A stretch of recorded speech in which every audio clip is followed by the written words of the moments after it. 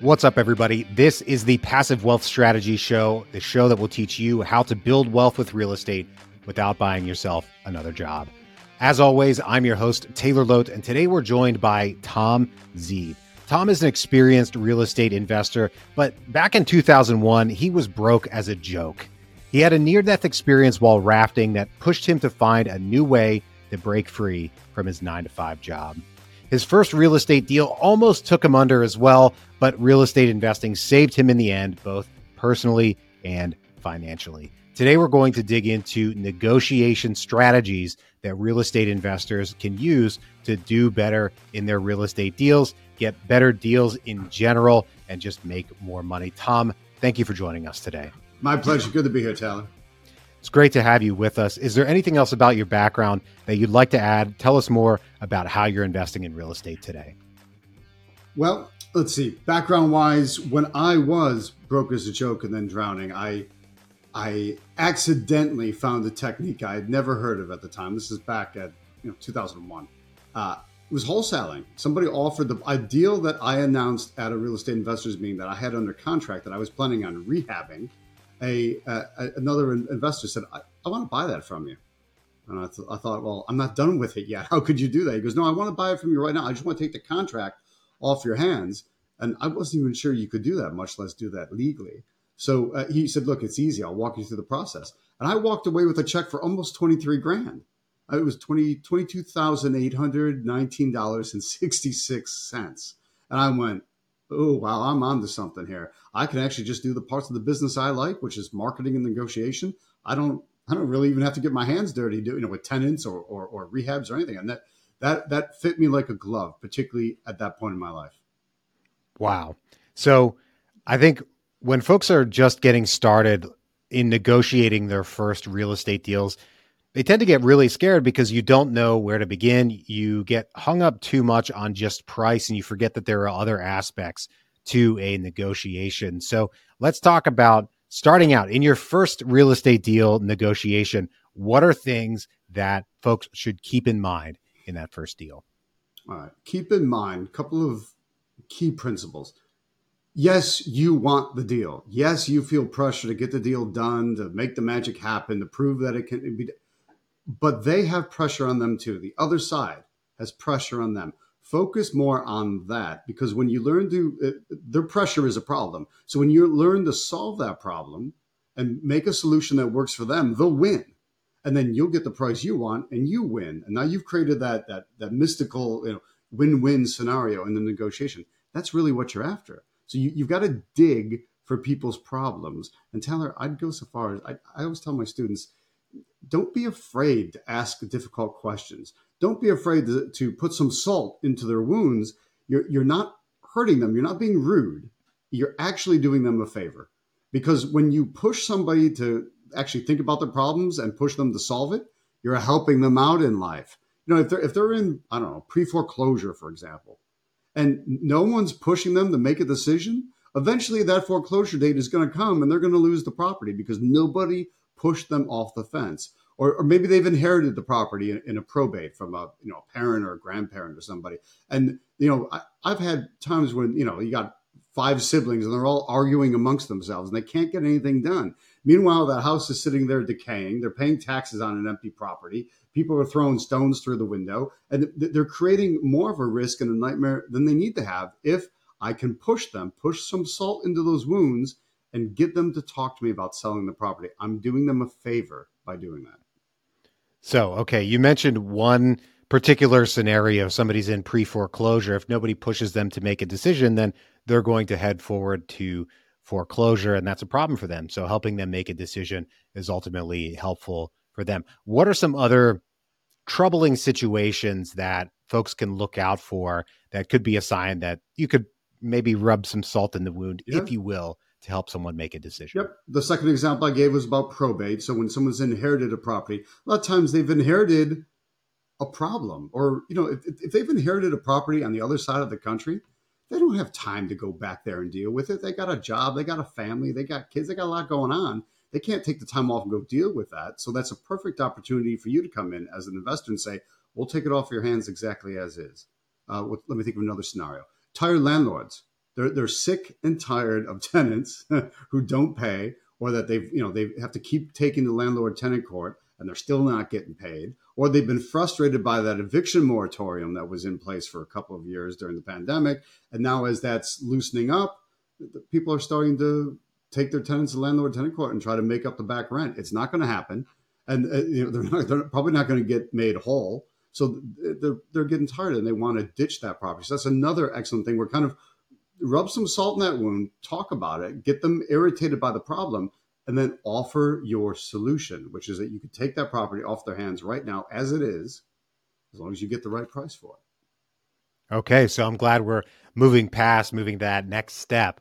We've discovered what the problem is. We're, again, rubbing salt in the wound to better understand what the problem is, but moving forward to provide them with a solution or multiple solutions.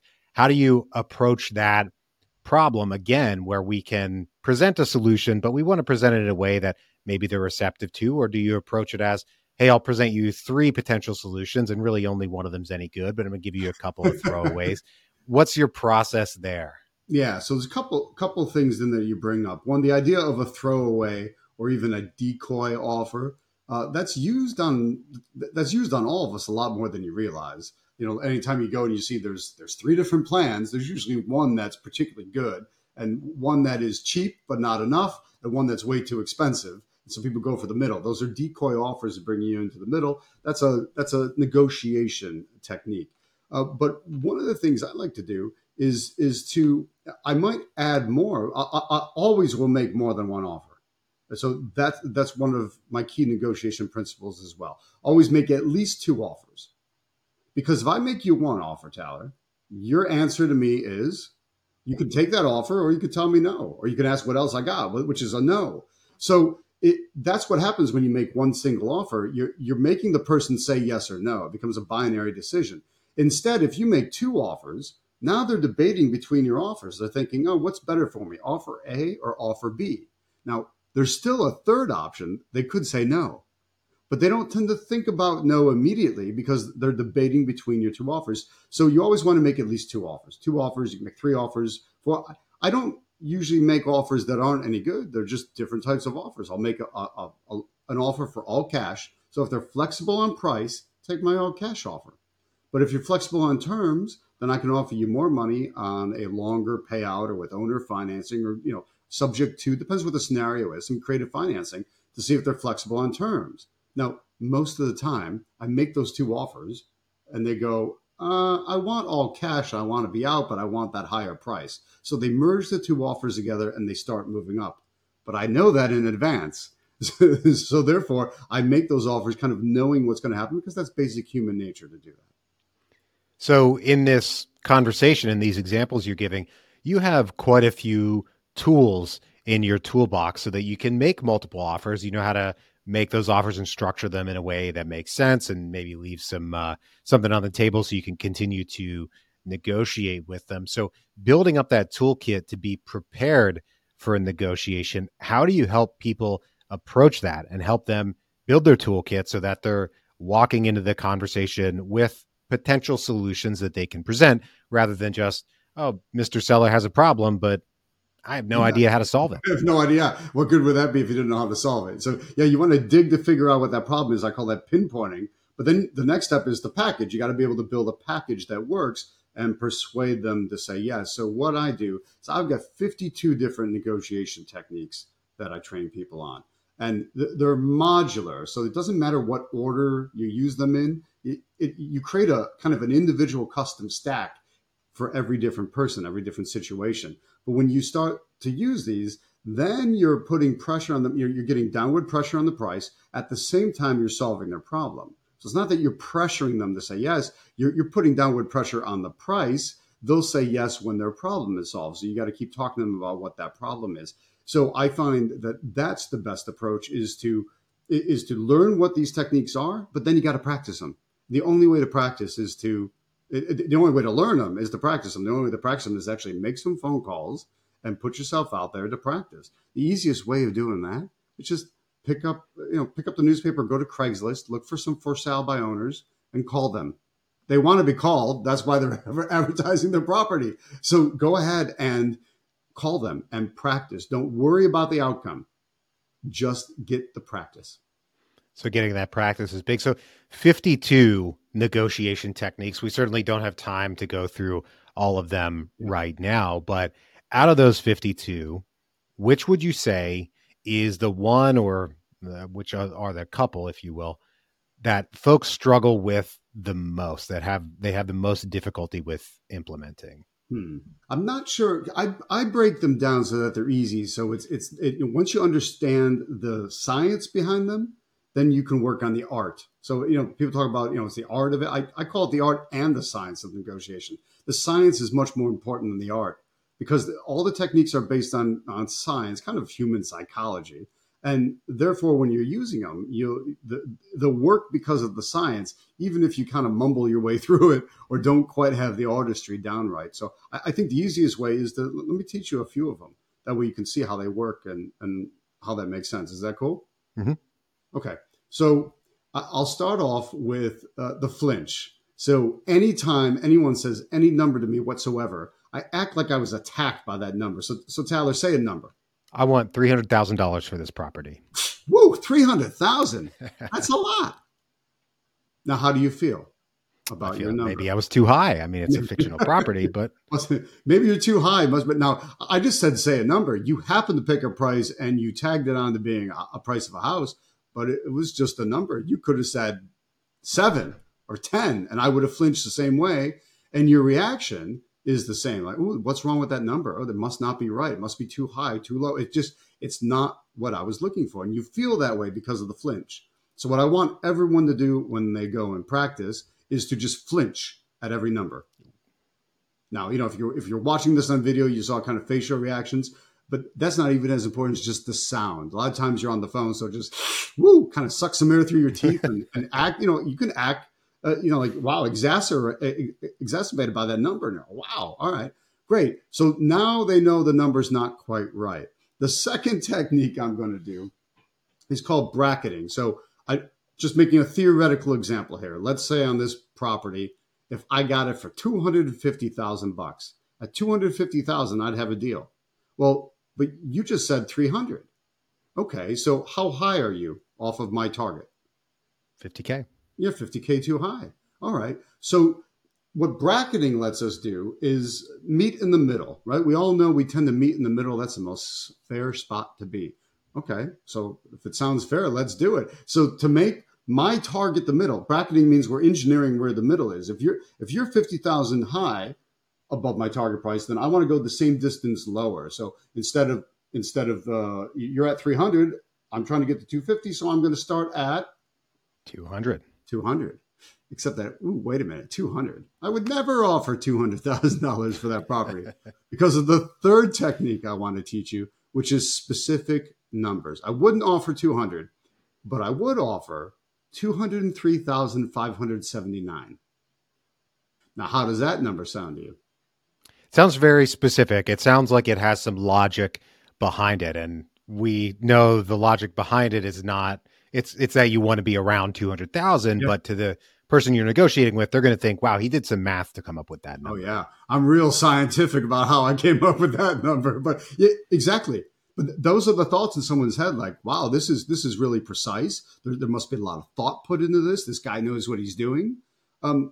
Sure, that's the way it comes across. But all my offers ended at 579. I love those numbers. It's just the way it is. It's so when you make an offer, make it with specific numbers and watch what happens. It's taken that much more seriously.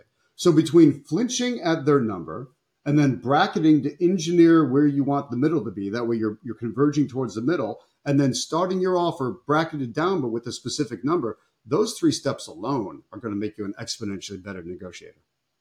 Wow. So I've got one of the more prominent books on negotiation on my shelf behind me today, Never Split the Difference, which kind of runs counter to what you're saying here.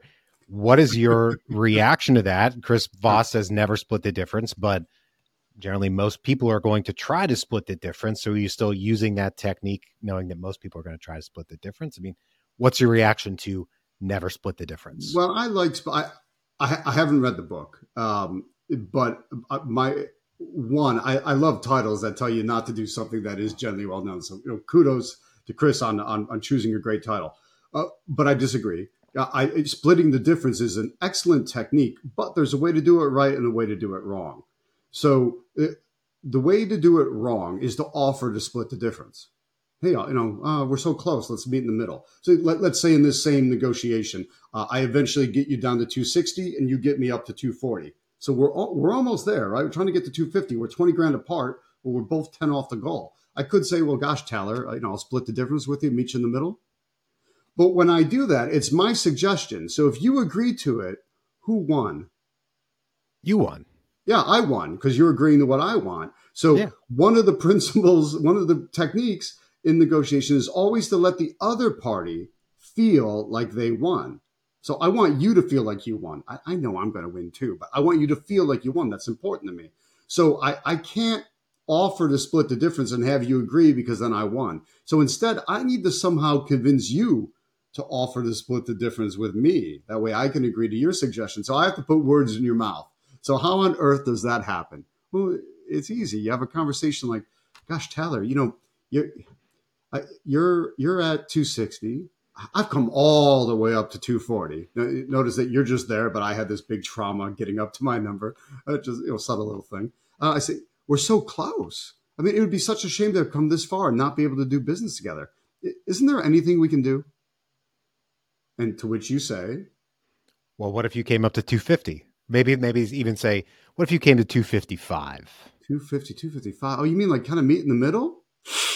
Ooh, I might be able to do that. So I flinched, right? Because these are all layered in there. I flinched. I might be able to do that, Taylor, but I need to check with the senior people in my group. I need to check with the buying committee. I need to check with my buyers, my inspectors, my underwriters. That's a technique called higher authority. So I might be the sole decision maker, but I don't let anyone else know that. I've got to check with the group. And it's key that it's a group, not a singular person, because if I say I need to check with Bob, well, all you're going to say is, Tom, get out of the way. Let me talk to Bob. Because if you talk to Bob directly, he's clearly the decision maker. So I would screw myself over by saying that. So I have to talk about this group, the senior people, the buyers, the committee, whatever it happens to be. That way, it's a group that you can't assemble, only I can. So you still have to work through me. Does that make sense? Mm-hmm. Okay. We got through a bunch of different good techniques in there. Yeah, those are good. I think on the flip side of this, there are situations where even the best negotiator in the world can't come to an agreement with someone. We're just too far apart, or maybe they're not serious. They don't want to make a deal, or something's going on where it would make more sense to walk away from the table and move on to greener pastures, look for other opportunities.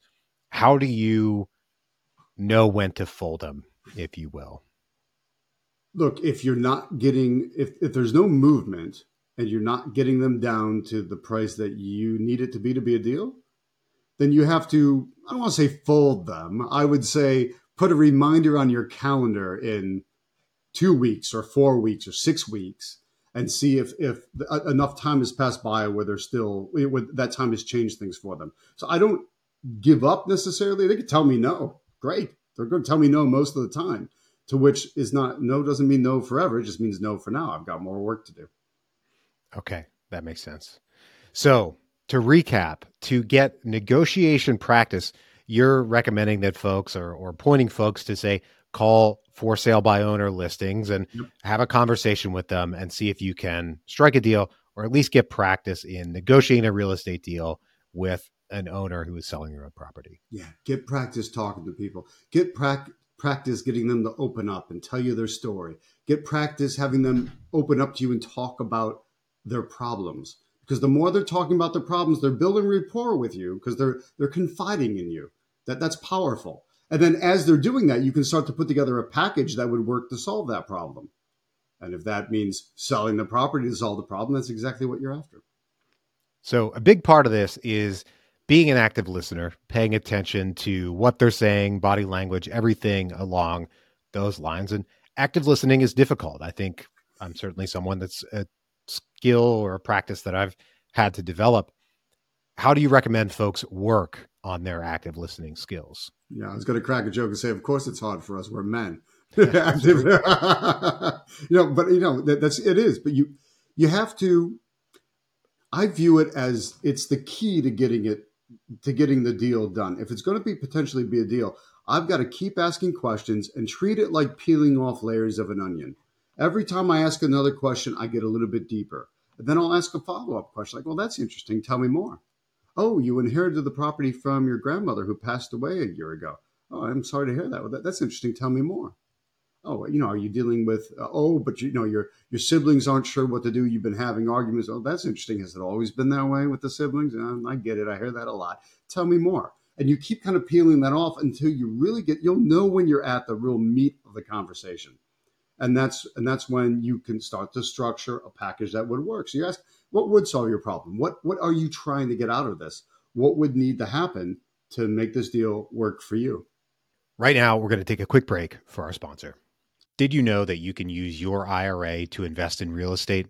Many real estate investors, myself included, use our self-directed retirement accounts to invest our retirement in real estate. You just need a custodian that allows you to self-direct your investments. That's why we've partnered with Rocket Dollar. Rocket Dollar is a technology-enabled self-directed IRA and solo 401k provider that puts your retirement funds in your control. Our listeners can open a Rocket Dollar self-directed IRA for as little as $15 per month, plus a one-time setup fee. Just go to passivewealthstrategy.com/rocket or click the link in the show notes. They have a fantastic knowledge base and a lot of guides to help you through the process and teach you all about how self-directed retirement account investing works. Once again, just go to passivewealthstrategy.com/rocket or click the link in the show notes. All right, Tom, I've got 3 questions I ask every guest in the show. Are you ready? Go for it. Number 1, what is your number 1 book recommendation? Number 1 book recommendation. Well, this one's a little old school. There's an author named Robert Ringer, Ringer. He wrote a book called To Be or Not to Be Intimidated. It's awesome. It's totally different angle on things. It's kind of about mindset and frame and surviving in the business jungle. Like recognizing that you're in a jungle, there's other people out there to get you. There's predators out there to get you. You got to hold your own and hold your frame. I find it to be a particularly excellent book. It was written long enough ago that he probably wouldn't have used the term red pill. That seems to be more of a more recent term, yes. But I see it as an early thing about like just kind of taking the red pill and recognizing the reality of the situation for what it is, and then learning how to survive in the business jungle. Excellent book. Love it. Question number 2, who or what inspires you? Doing things for my family, like being able to have my time with my kids and my wife and travel, that always inspires me as a what is kind of the reason why I'm doing things. It's lifestyle driven. I know lifestyle, the word is almost a cliche these days, but it's I'll tell you, I haven't had a job in 22 years or so. And I love being unemployed like that and unemployable. It's cool. I'd much rather be an entrepreneur on my own, and I like that. So that's what inspires me. Who specifically? Winston Churchill. Winston Churchill's always massively inspired me. The number of things he had to deal with coming at him all at the same time, and both the kind of clinical way, the technical way, even the way he kept humor through doing all of that, even during very difficult times. I always turn to that for inspiration and think about, because you deal with a lot of different things as an entrepreneur. You put on a lot of different hats, and so did Winston Churchill. So there's some excellent. I always find him very inspiring. Nice. Number 3, think about Tom at 80 years old. What advice would he give to Tom of today? What does 80-year-old Tom give to younger Tom? Get started sooner. Filter out the noise. Like tune everybody else out. Only listen to people that have. This is almost cliche as well. I'm sure people have heard it before. Only listen to people who have actually done what you want to do instead of everybody else. Because I'll tell you, there were a lot of negative naysayer type people out there when I got started. Many of them, look, it's friends and family a lot of times, and and I suppose they're afraid for you out of love, and they say, okay, that's fine. On the other hand, Now I look back and some of that, oh, I think you're crazy. And why are you doing this for? Why are you putting yourself into difficult financial times? And how is that ever going to work out? That's way too risky. Yet, years later, now they're going, oh, well, it must be nice to travel all the time. Must be nice to not have to work. Well, it is. But, that was my goal. I set that up for myself. It wasn't, it didn't happen without some forethought. Absolutely. Well, Tom, I want to thank you so much for joining us today and sharing this knowledge. If folks want to reach out or learn more about what you're up to, where can they track you down? One of the best ways is go to my podcast website. The podcast is called The Art and Science of Real Estate Negotiation. You can find it at tomzeeb.com, TOM, Z as in zebra, EEB as in boy.com. Awesome. Well, thank you once again for joining us today. To everybody out there, thank you for tuning in. If you're enjoying the show, please take a moment and leave us a rating and review on Apple Podcasts. Don't forget to subscribe and catch us here every weekday. Right now, I hope you have a great rest of your day, and we'll talk to you on the next one.